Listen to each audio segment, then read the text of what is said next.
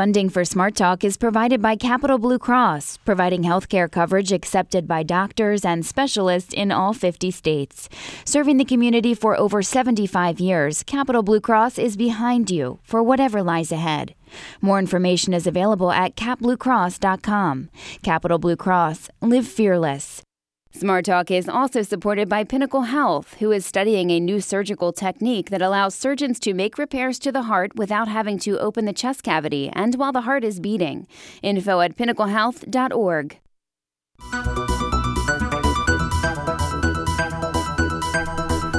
Welcome to Smart Talk. I'm Scott Lamar. The Tet Offensive is generally considered the turning point of the Vietnam War. North Vietnamese troops and Viet Cong guerillas staged coordinated attacks in dozens of cities and other places in South Vietnam. The surprise raids occurred in late January of 1968, on the eve of the Lunar New Year, the most sacred holiday in Vietnam.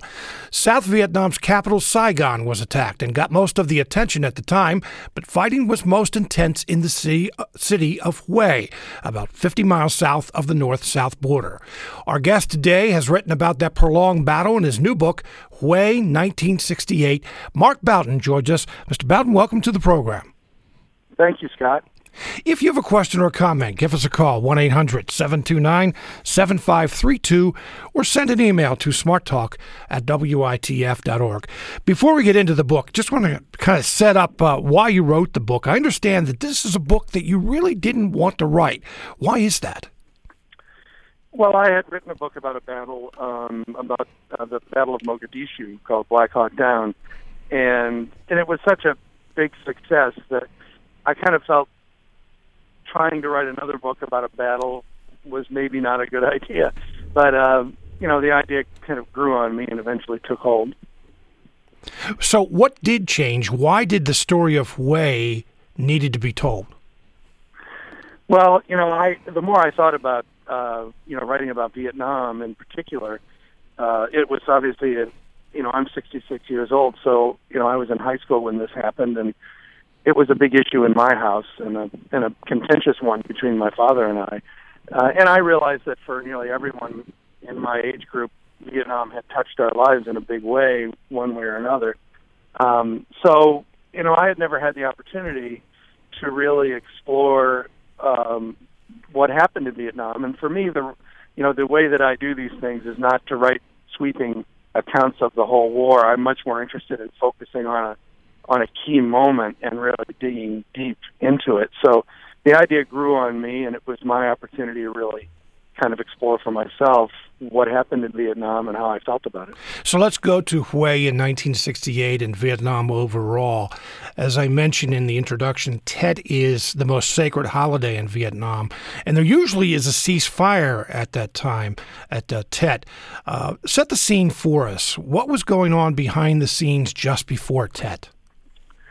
Well, the United States had intervened really heavily in Vietnam and actually begun sending our own troops into combat in 1965. And over those 3 years, they had done a pretty good job of sort of stopping the spread of the Viet Cong and the North Vietnamese. They kind of stopped their progress in South Vietnam, but they hadn't. They were nowhere near defeating them. So the war had kind of devolved into a stalemate.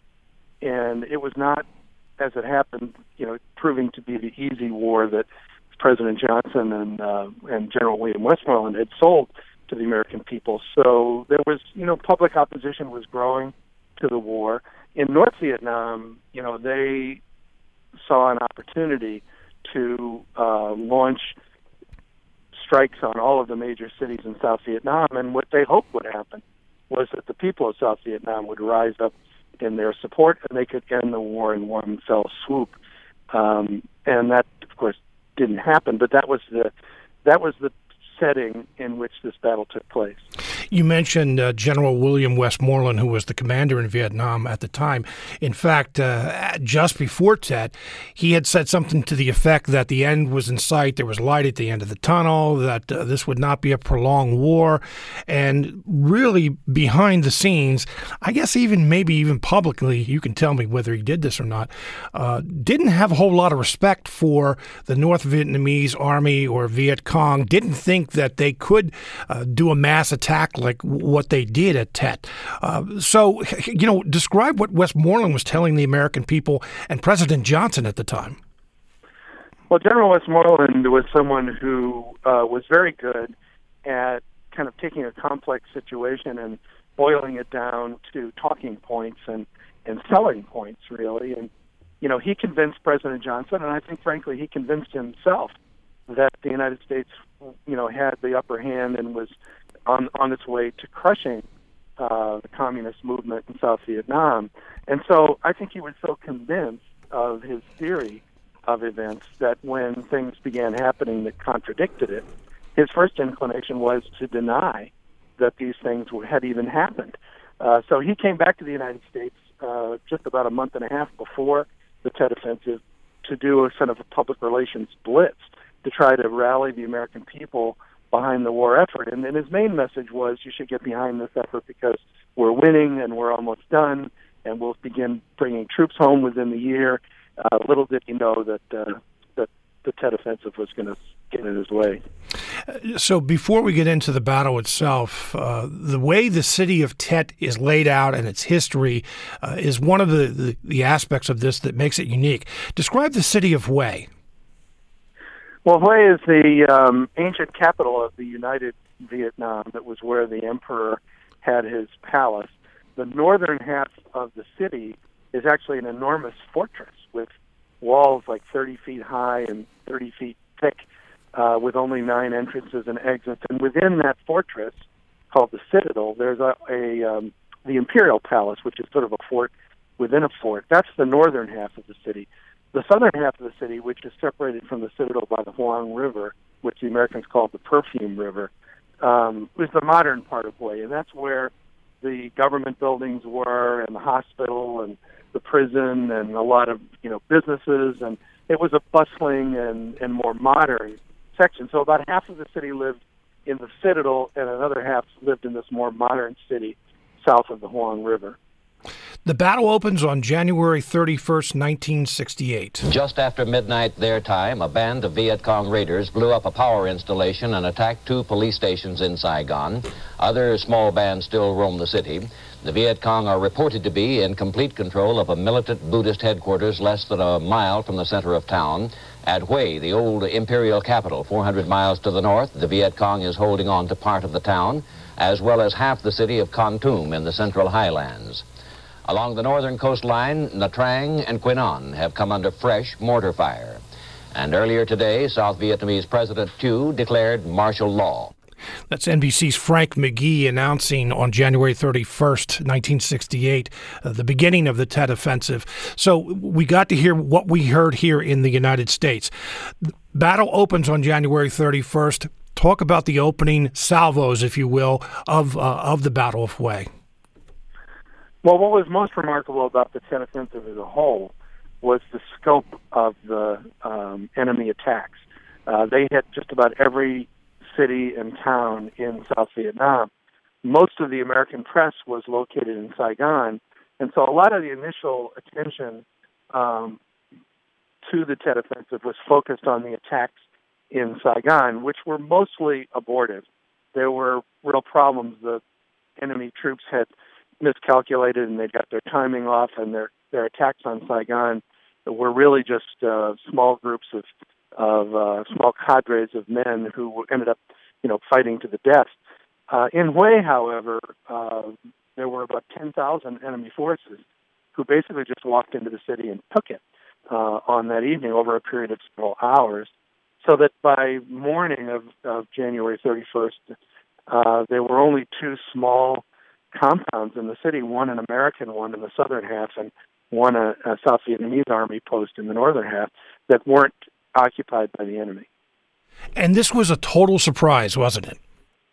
it was a complete surprise, and it is probably ranks as one of the biggest intelligence failures in the history of the United States military. I don't know, even just, speaking of Hue itself, how you can amass 10,000 troops outside of the third largest city in South Vietnam over a period of months without anyone sounding an alarm is a fairly remarkable accomplishment, and I think the North Vietnamese and the Viet Cong deserve credit. Was that partly because of this lack of respect for the opposition, the enemy? It was partly that. I think there was a great deal of arrogance in the American command, and I also think it reflects the degree of popular support that the revolutionary movement had, particularly in the rural areas around the city. Because if, someone in any of those villages had chosen to, they could have sounded an alarm, well before this attack took place, and it never happened. But at the same time, as you mentioned a little bit earlier, one of the objectives of the Tet Offensive was to bring South Vietnamese over to the side of the revolutionaries. But that didn't happen for the most part, did it? No, it didn't, and it reflects, the misunderstanding and miscalculation in Hanoi, which is, of course, the capital of North Vietnam.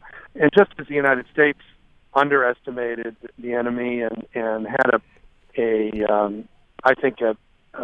flawed notion of how well the war was going, in Hanoi they had their own misconceptions, and they believed that the people of South Vietnam were much more supportive, particularly in the big cities, and they felt like all they had to do was really strike a match, and the whole southern part of Vietnam would rise up in support. And in truth, they did have widespread support in the rural areas, but in the cities, not so much. So, as you mentioned, on January 31st, the North, had these thousands of troops, even though it was at first reported hundreds of troops there, and the fighting began. Marines started battling back, and they're reporting heavy fighting and many enemy troops, but the commanders don't believe it. Why not? Again, I think it goes back to arrogance, to the disbelief that the enemy was capable of moving that many troops into Hue, and so they discounted some of the initial reports from the men in the field as being panicked or young soldiers who had never really faced combat before, so they were, intimidated. And so instead of sending, or at least halting fighting until they could supply their men or reinforce them sufficiently, they kept hurling them against this superior force that was well entrenched, and many Americans were killed because of that. And I'm going to talk about that in just a moment, because what you're describing was actually block by block, house by house fighting, urban fighting that the Marines really hadn't been trained for and hadn't experienced a whole lot in Vietnam. But before we do that, there's a city called Khe Sanh, and Westmoreland had this obsession with Khe Sanh. Tell us about that. Well, Khe Sanh wasn't a city. It was actually a little Marine outpost in the Central Highlands, very near the Laotian border. And General Westmoreland was convinced that the enemy was planning to overrun this Marine base in Khe Sanh, and he focused all of his attention and effort on trying to protect this Marine base. And it turned into, a very long, sort of a prolonged standoff, and a big attack actually never even came there. When I was in Hanoi, I talked to their veterans, and many of them told me that, for them, Khe Sanh had been a feint all along, that they had designed an attack on Khe Sanh to lure General Westmoreland's troops out into the hills instead of staying near the urban centers, which is, of course, where the big attack actually came. And even once the fighting had begun in Hue, Westmoreland still was convinced, and he had Johnson convinced, that the big attack was going to come at Khe Sanh, right? That's right. And I think part of it was his disbelief that the enemy had moved into Hue in such large numbers, and part of it was he was simply, like a lot of people who are, theorists, he was wedded to his own theory of what was going to happen. And he serves as kind of a warning to people who develop theories about the world that the world is a little bit more complicated than they might think.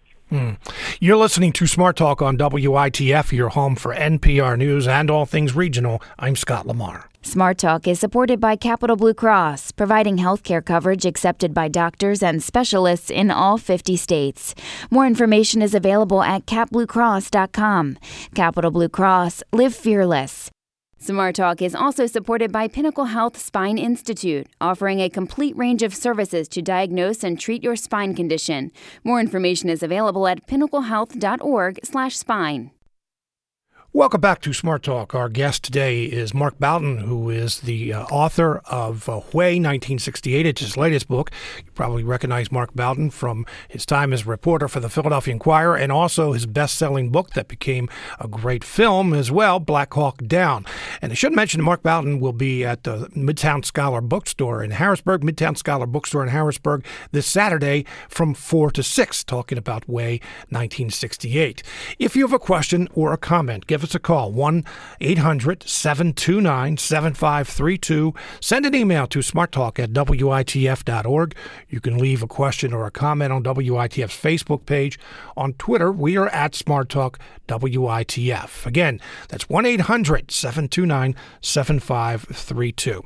So going back to Hue and the block-to-block fighting at the time, as you write in the book, Marines had not been trained for this for the most part. And when many of us think about fighting in Vietnam, it almost always was in a rural area or a jungle. Very little urban fighting until the end when, Saigon came under attack. But they were not trained for this, were they? No, they weren't. And it really is a different kind of fighting. I think in the field, generally what they encountered were small bands of enemy forces who would often melt away when they were discovered, and so you had a lot of kind of flashpoints, but very few major battles. In Hue, you have a terrain where the enemy is basically shooting at you from all directions, and because of all the large buildings and concrete sound echoed all over, you could never quite tell where you were being attacked from.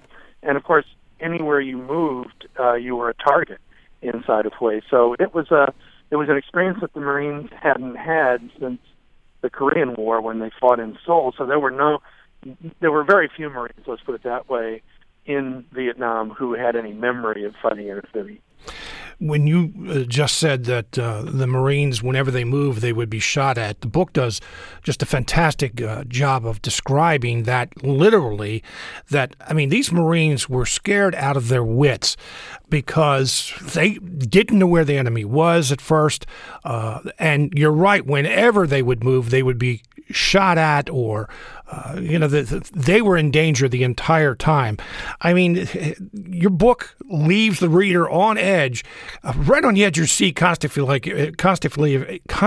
if I could use a cliche, because you never know when the next shot is going to come. That's right. And that was a terrifying world to be fighting in, and it's just an unbelievable tribute to the courage of those men that they kept going every day, even as they were being shot to pieces. Most of the men that I interviewed who fought in Hue fought up until a certain point and were carried off in the battlefield. 1,000 or more were wounded, and 250 were killed. So it wasn't at all unusual that I'd be interviewing someone and they'd be telling me about their experiences, and then all of a sudden they'd say, and that was it for me. I was out on the next helicopter. But one of the most unique aspects of your book that I found anyway is that this is nonfiction. These are real people you're talking about, so it's wrong to call them characters. But as you're reading the book and you introduce us to so many people, you describe their backgrounds, these are people that we probably all can relate to back here in the States, that you get to like them as characters, and they end up getting shot or they end up getting killed. Yeah, and of course that's the nature of combat, and it is why it's so terrifying and terrible. And I think, my goal as a writer is to immerse the reader in the experience so that you really understand what the people who fought in Hue went through. And both, from the American side and the Vietnamese side, one of the things that I was proudest of in the book is the reporting in Vietnam itself. I do think it's the first book of this kind that tells the story of a battle in Vietnam through the eyes of both the Americans and the Vietnamese. Talk about the North Vietnamese, the Viet Cong, that you did talk to, the former members of the Army or the guerrilla outfit. How did they see the Battle of Hue? Well, of course, they varied because you had everything from, J.T. Mung, an 18-year-old village girl who had joined the Viet Cong after her older sister was killed, to veteran North Vietnamese Army soldiers who were, doing their duty. For the most part, they were fighting for the independence of their country, and they tended to see the United States as just the latest foreign invader. I think a lot of the younger, more idealistic fighters believed the propaganda that this would be the final battle of the war, and that the people in the city of Hue would rise up in support of their efforts. And so they were, deeply disillusioned and discouraged when that didn't happen, and then when the American and South Vietnamese counterattack began pummeling. So if you would provide us a brief description of how the battle itself transpired as far as fighting block to block, fighting house to house. I mean, when it was being reported at the time back here in the United States in the media, which, by the way, you talk about a lot of how it is being covered back by the American media, but we're talking about a half block per day, maybe a block per day if we're lucky, and that only came at the end. I mean, this is just hard to believe, the courage of these Marines and what they had to go through to fight for as much as they did. Yeah, I don't think it's possible for reporters on the scene to really fully understand the scope of what they're writing about or the pattern of the battle. But, I have the advantage of looking back on it from almost 50 years. And really what the Battle of Hue was three separate battles. There was the effort to take back the southern part of the city, the modern part of the city, which, as you described, was basically moving block to block, house to house, until they fought their way through the center of southern Hue. And then after that concluded, they had to go fight inside that old fortress, which was, if anything, even more horrifying because, just to look at it is pretty daunting when you see this big fortress. It looks like something out of medieval times. But they were, fighting in a situation there where the enemy was up on the walls overhead and shooting down at them, and in buildings inside of the citadel. And that was a particularly horrific fight that lasted for another week or two. And then there was a third battle that was fought in the countryside northwest of the city, where the army, where the 1st Cavalry Unit fought its way down in order to try to cut off the supply lines and the avenues of retreat for the enemy. And those were some major battles, and the Americans took a lot of casualties there as well. The United States had a real advantage in air power. Why was there no air support or artillery? There was some artillery, but that didn't come till later, and it was only used sparingly. Yeah, it was actually used intensely at the end of the battle. Initially, part of the problem with using artillery is that the fighting was close in a city, so it was difficult to figure out where your troops were and where the enemy troops were. And in most cases, they were sometimes just across the street from each other. So it was very difficult to use heavy artillery without killing your own men. There was also concern, particularly in the beginning of the battle, for destroying a lot of the historical treasures. As I mentioned, Hue is the ancient capital of Vietnam, and there are a lot of pagodas and historical buildings. And at least in the beginning, and I think this reflected some of the arrogance and disbelief, since the American forces didn't believe that the enemy was there in such great numbers. They probably felt they didn't need heavy artillery as much in the beginning, and also it was difficult to use. Air power was restricted because in Hue, as in most of Vietnam during the months of January and February, there's a rainy season and the clouds are very low. Every day is misty and gray, and so the visibility from aircraft was practically nil.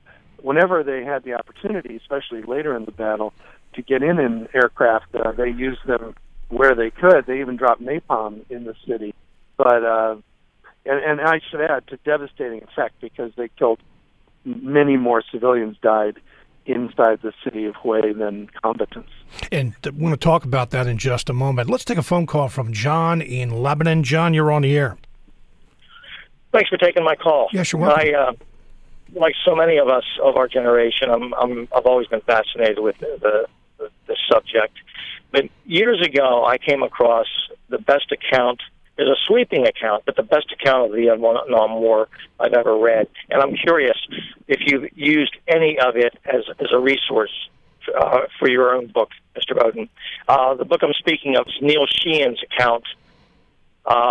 I think it won the Pulitzer Prize. It was an account of the life of John Paul Vann, who was a lieutenant colonel in the United States Army, who served in Vietnam and then served in the Army, but also then as a civilian.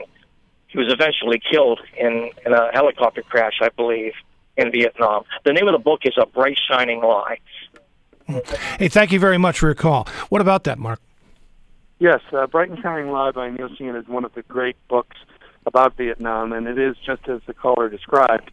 I think when you read about the story of John Paul Vann, you understand the level of intelligence and professionalism and effort that went into the American effort to win the war. But what you gather from John Paul Vann is his growing frustration with the tactics that are being employed in Vietnam, and his realization fairly early on that the American effort was not likely to succeed. You talked earlier about, described the block by block and then eventually the second and third parts of the Battle of Hue. When we're talking about individuals that you introduce in the book, they used a lot of ingenuity. A lot of these troops, the Marines, used ingenuity, but one in particular that it seemed to, I don't know if I'd say a turning point in the war, but they kind of found a different way to fight in Hue, and that is you had someone who found some gas. They would shoot tear gas into where the enemy was, follow up with, and there are some weapons I have to admit that I'm not very familiar with. Talk about that. And what they would do is they'd blow open holes in the wall, and then the Marines would follow through wearing their gas mask in these holes in the wall. They used a lot of ingenuity. Yeah, I think, the person responsible for the part of the story that you're talking about is Lieutenant Colonel Ernie Cheatham, who's a fascinating character. He's a former NFL football player who played for the Pittsburgh Steelers and the Baltimore Colts, and he was the commander of a battalion that was sent into Hue, and he didn't arrive until the third or fourth day. And so I think, Cheatham stands as a fairly nice counterpoint to General Westmoreland. We've already talked about how General Westmoreland kind of believed he knew everything he needed to know. Cheatham, on the other hand, understood that he did not know how to fight in a city like Hue, and he actually spent the night before he came into the city finding old Marine Corps manuals for how to assault a fortified position. And what he learned was that he needed to, use the heaviest portable weaponry he could find in order to poke holes in the walls of fortified structures and then pump tear gas into them, and essentially to reduce or make the enemy flee before he would send the Marines in. And it was only on Colonel Cheatham's arrival that the Marines started to really make progress. That weapon with the 6 barrels, what is that? It's called the ontos. It's a Greek word meaning the thing. It's a really ungainly-looking small tank with 6 very large recoilless rifles, which look like cannons mounted on it. It was designed by the Army initially as an anti-tank weapon, and it had a lot of defects. One of the problems was that the crew had to climb out of it in order to reload the guns and to add fuel, and that made it very vulnerable in fighting in the open field. But the Marines sort of inherited these things, and they found them extremely useful for urban fighting because those big cannons could blow holes in the walls of even the thickest stone buildings. You had touched on this a little bit earlier, but civilians, there were thousands, and by the way, we don't know the exact numbers, but there were thousands of civilians killed by the North Vietnamese and the Viet Cong, and the Marines as well. But let's start with the civilians killed by the North. What were they looking to do? Well, part of the plan when they took over the city was to round up everyone who worked for or supported the Saigon government. and to ostensibly send them to re-education, or in some cases to execute them on the spot. I think, that plan was carried out, and a lot of civilians were rounded up and executed right at the beginning. And then I think as it became clear that the citizenry of Hue was not rising up in support of the revolution, it generated a lot of anger and frustration, and I think that led to the point where these purges, got out of control. So the count is as many as, thousands, maybe 2,000 or 3,000 civilians were executed by the North Vietnamese troops. Then on the other side, the Marines, there were a lot of civilians who were killed by artillery that we had talked about earlier. But there were Marines who actually, even though they performed admirably and courageously, that shot civilians because they didn't know whether they were supporters of the North or they were South Vietnamese who supported the Allies. Talk about that a little bit. Well, yeah, that was, one of the real problems in Vietnam. I mean, you're sending young Americans who are 18, 19, 20 years old into combat in a country populated by Asian people who speak another language, who have completely different culture. And, and then, these young Marines are being shot at, their friends are being killed, they're being wounded. This generates a great deal of fear and anger. And so there were plenty of young Americans who fought in Vietnam who began to see all Vietnamese as potentially a threat. And they, they had their pet names for Vietnamese people, derogatory terms. So not all of the men fighting in Hue were terribly discriminating when it came to targets. Mm. So who were the heroes of Hue? Well, certainly it depends on which side you're on.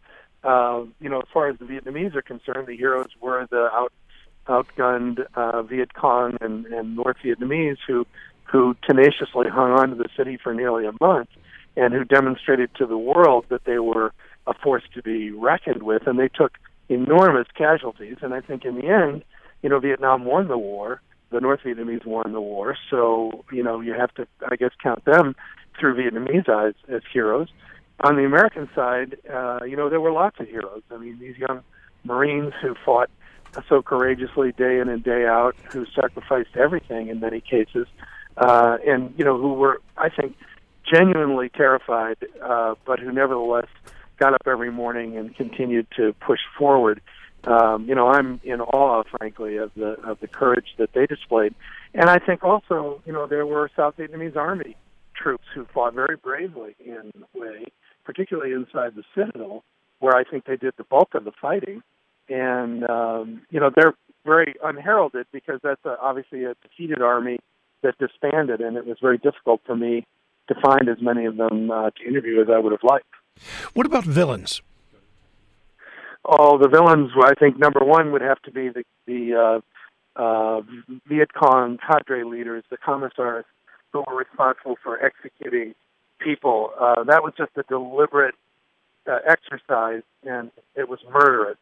I think that on the American side, the villain would have to be ignorance and arrogance, and that was kind of personified by General Westmoreland, who I think was responsible for a lot of young Americans being killed.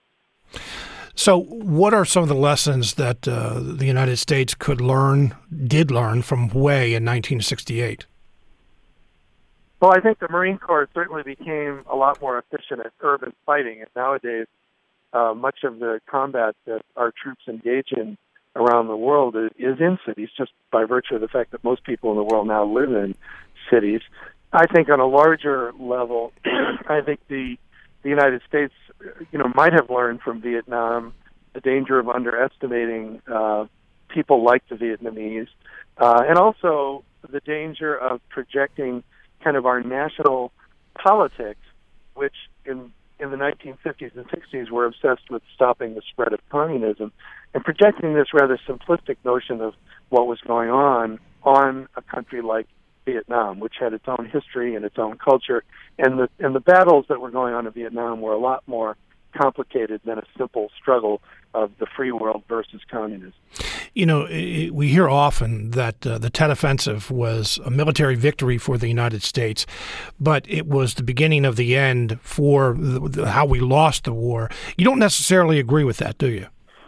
No, I don't think. I mean, for the war as a whole, the goal of the United States military was to protect and preserve the government of South Vietnam and to establish it safely, and that failed. So I don't see how anyone can call the war in Vietnam a military victory, and nor do I think, as many people try to blame press coverage of the war and the public's turning against the war on the ultimate failure. I think that, in fact, if you look, as I did, very closely at the Battle of Hue, the accounts by journalists who were there were far more accurate than the official accounts of what were going on.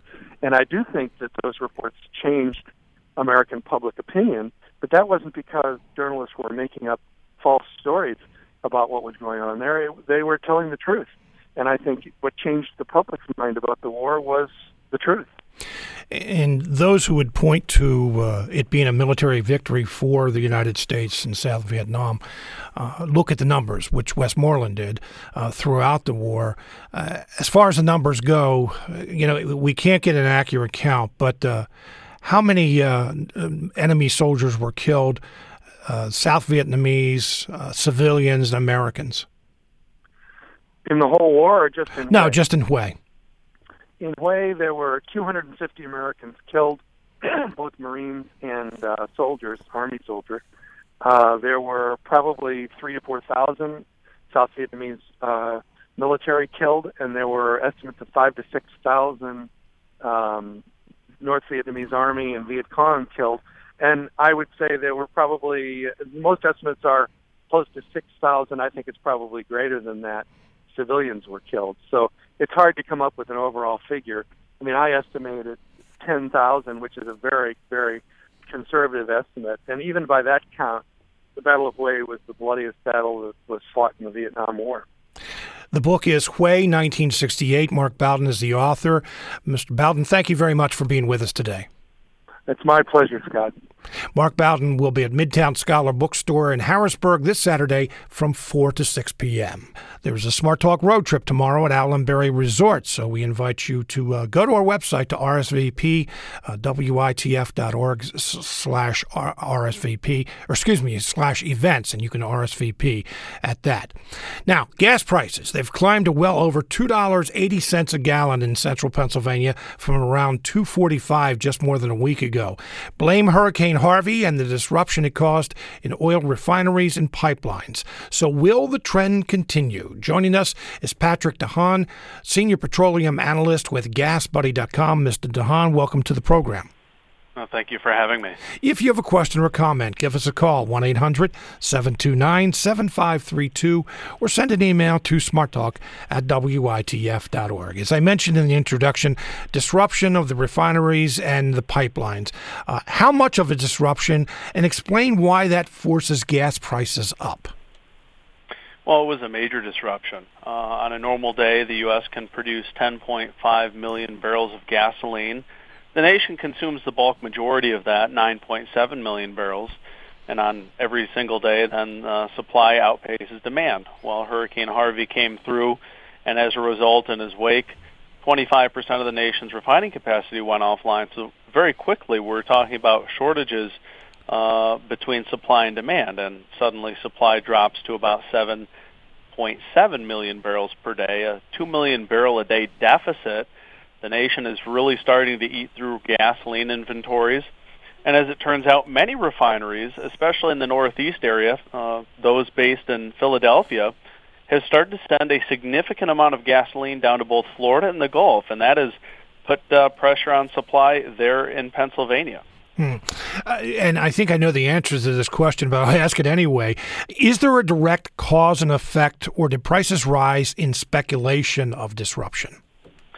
Well, this time around, in looking at the numbers before and after, I would say that, during Hurricane Katrina, we saw a lot of prices rise in speculation. But this time around, and I think it's because Harvey was so quick to form and then become a major storm, that we actually saw prices rise only after we started to see real disruption. Keep in mind, Corpus Christi refineries closed ahead of this storm. So even before landfall, we were talking about a shift in supply. Those refineries had shut down, and very quickly during Harvey, did dozen other refineries have to shut down. So we weren't just talking about prices increases for no reason. This was because prices went offline. So I think in this storm, the market was quite reactive. And in looking at wholesale gas prices, retail outlets didn't really start raising their prices until 2 to 3 days after they started to pay those higher prices. So the good news, if there is any good news here, is that supposedly these refineries and the pipelines haven't been damaged. In fact, some are, I don't know if they're up and running yet, but they're on their way to being able to produce gasoline again, correct? That's right. There is a modest recovery. Some refineries have got back online. Some of them are still dealing with either partial shutdowns or complete shutdowns. The problem in these cases is flooding, the amount of damage that water can do to equipment. As you probably know, electronics don't get along with water, and that is the primary concern. But certainly some refineries have come back online enough that wholesale gas prices now have started to inch lower. That leads us to believe that while we may see some minor increases in the next few days, we should start seeing prices decrease in the next week or so. Yeah, I actually saw one analyst being quoted yesterday as saying that gas prices should peak this week. Do you agree with that? Oh, without a question. It's going to be a matter of time. Now, keep in mind, every station, is a little bit different. Some may increase from here on out. Some may actually have hit their peak already. I think it's important to realize that not everything happens at once. But I think by mid-next week, stations should be talking about stable prices, and then by later next week, at latest, then we'll start to see prices fall. Our guest during this portion of the program is Patrick DeHaan, a senior petroleum analyst with GasBuddy.com. We know everyone pays for gasoline. If you have a question or a comment, give us a call, 1-800-729-7532. Send an email to smarttalk@witf.org. You can leave a question or a comment on WITF's Facebook page. On Twitter, we are at smarttalk@WITF. You're talking about prices peaking within the next week or so and slowly starting to decrease. One of the questions that many people always have is, why are gas prices so quick to react on the way up to a disruption like what happened with Harvey, but are so slow to come down? Why is that? Well, like I said earlier, gas stations did not pass along higher prices for 2 to 3 days after they were paying them. So even before you were paying more, they were paying more. It's kind of the way the market works. Gas prices soar when we start to see a physical shutdown, and that's what happened in this case. Wholesale prices started jumping more every day as Harvey was sitting over Houston. Retail prices then 2 to 3 days later started to raise, and it was a big jump. The market always tends to see a bigger jump, and then things tend to ease. But why prices come back down more slowly is because stations are taking that time to recoup losses from when they didn't raise prices immediately on the way up. And I know that's very frustrating as a motorist. You can't see when the station is paying more, but that's one of the things that we can see here. And they didn't pass along those higher costs immediately, and that's why prices go down gradually, because that allows them to kind of make up for when they lost money when prices spiked. And make no mistake, gas stations absolutely hate when prices do what they did with Harvey, spike so significantly. Just for that reason, they lose money, and certainly there's many, many complaints. Well, I'm asking some basic questions here because it's obvious that a lot of the motorists throughout this country don't understand exactly how it works, supply and demand, prices, why they rise, that kind of thing. But what is the average markup or typical markup on a gallon of gasoline? Well, really, it's very little. You're talking about 10 or 15 cents, and that's that's gross. So if you have credit card fees on top of that, that eats into 1.5% to 2%, and gas stations are usually making maybe 5 or 10 cents at most. And again, it comes down to if you use your credit card, that really is contingent on whether or not gas stations make a profit. And at a time like Harvey, the first or second day, stations could be losing 20 to 25 cents. Now, on the flip side, when prices start to go down, that's why retailers are a little bit slower to bring their price down, because they have all these losses chalked up and they need to stay in business.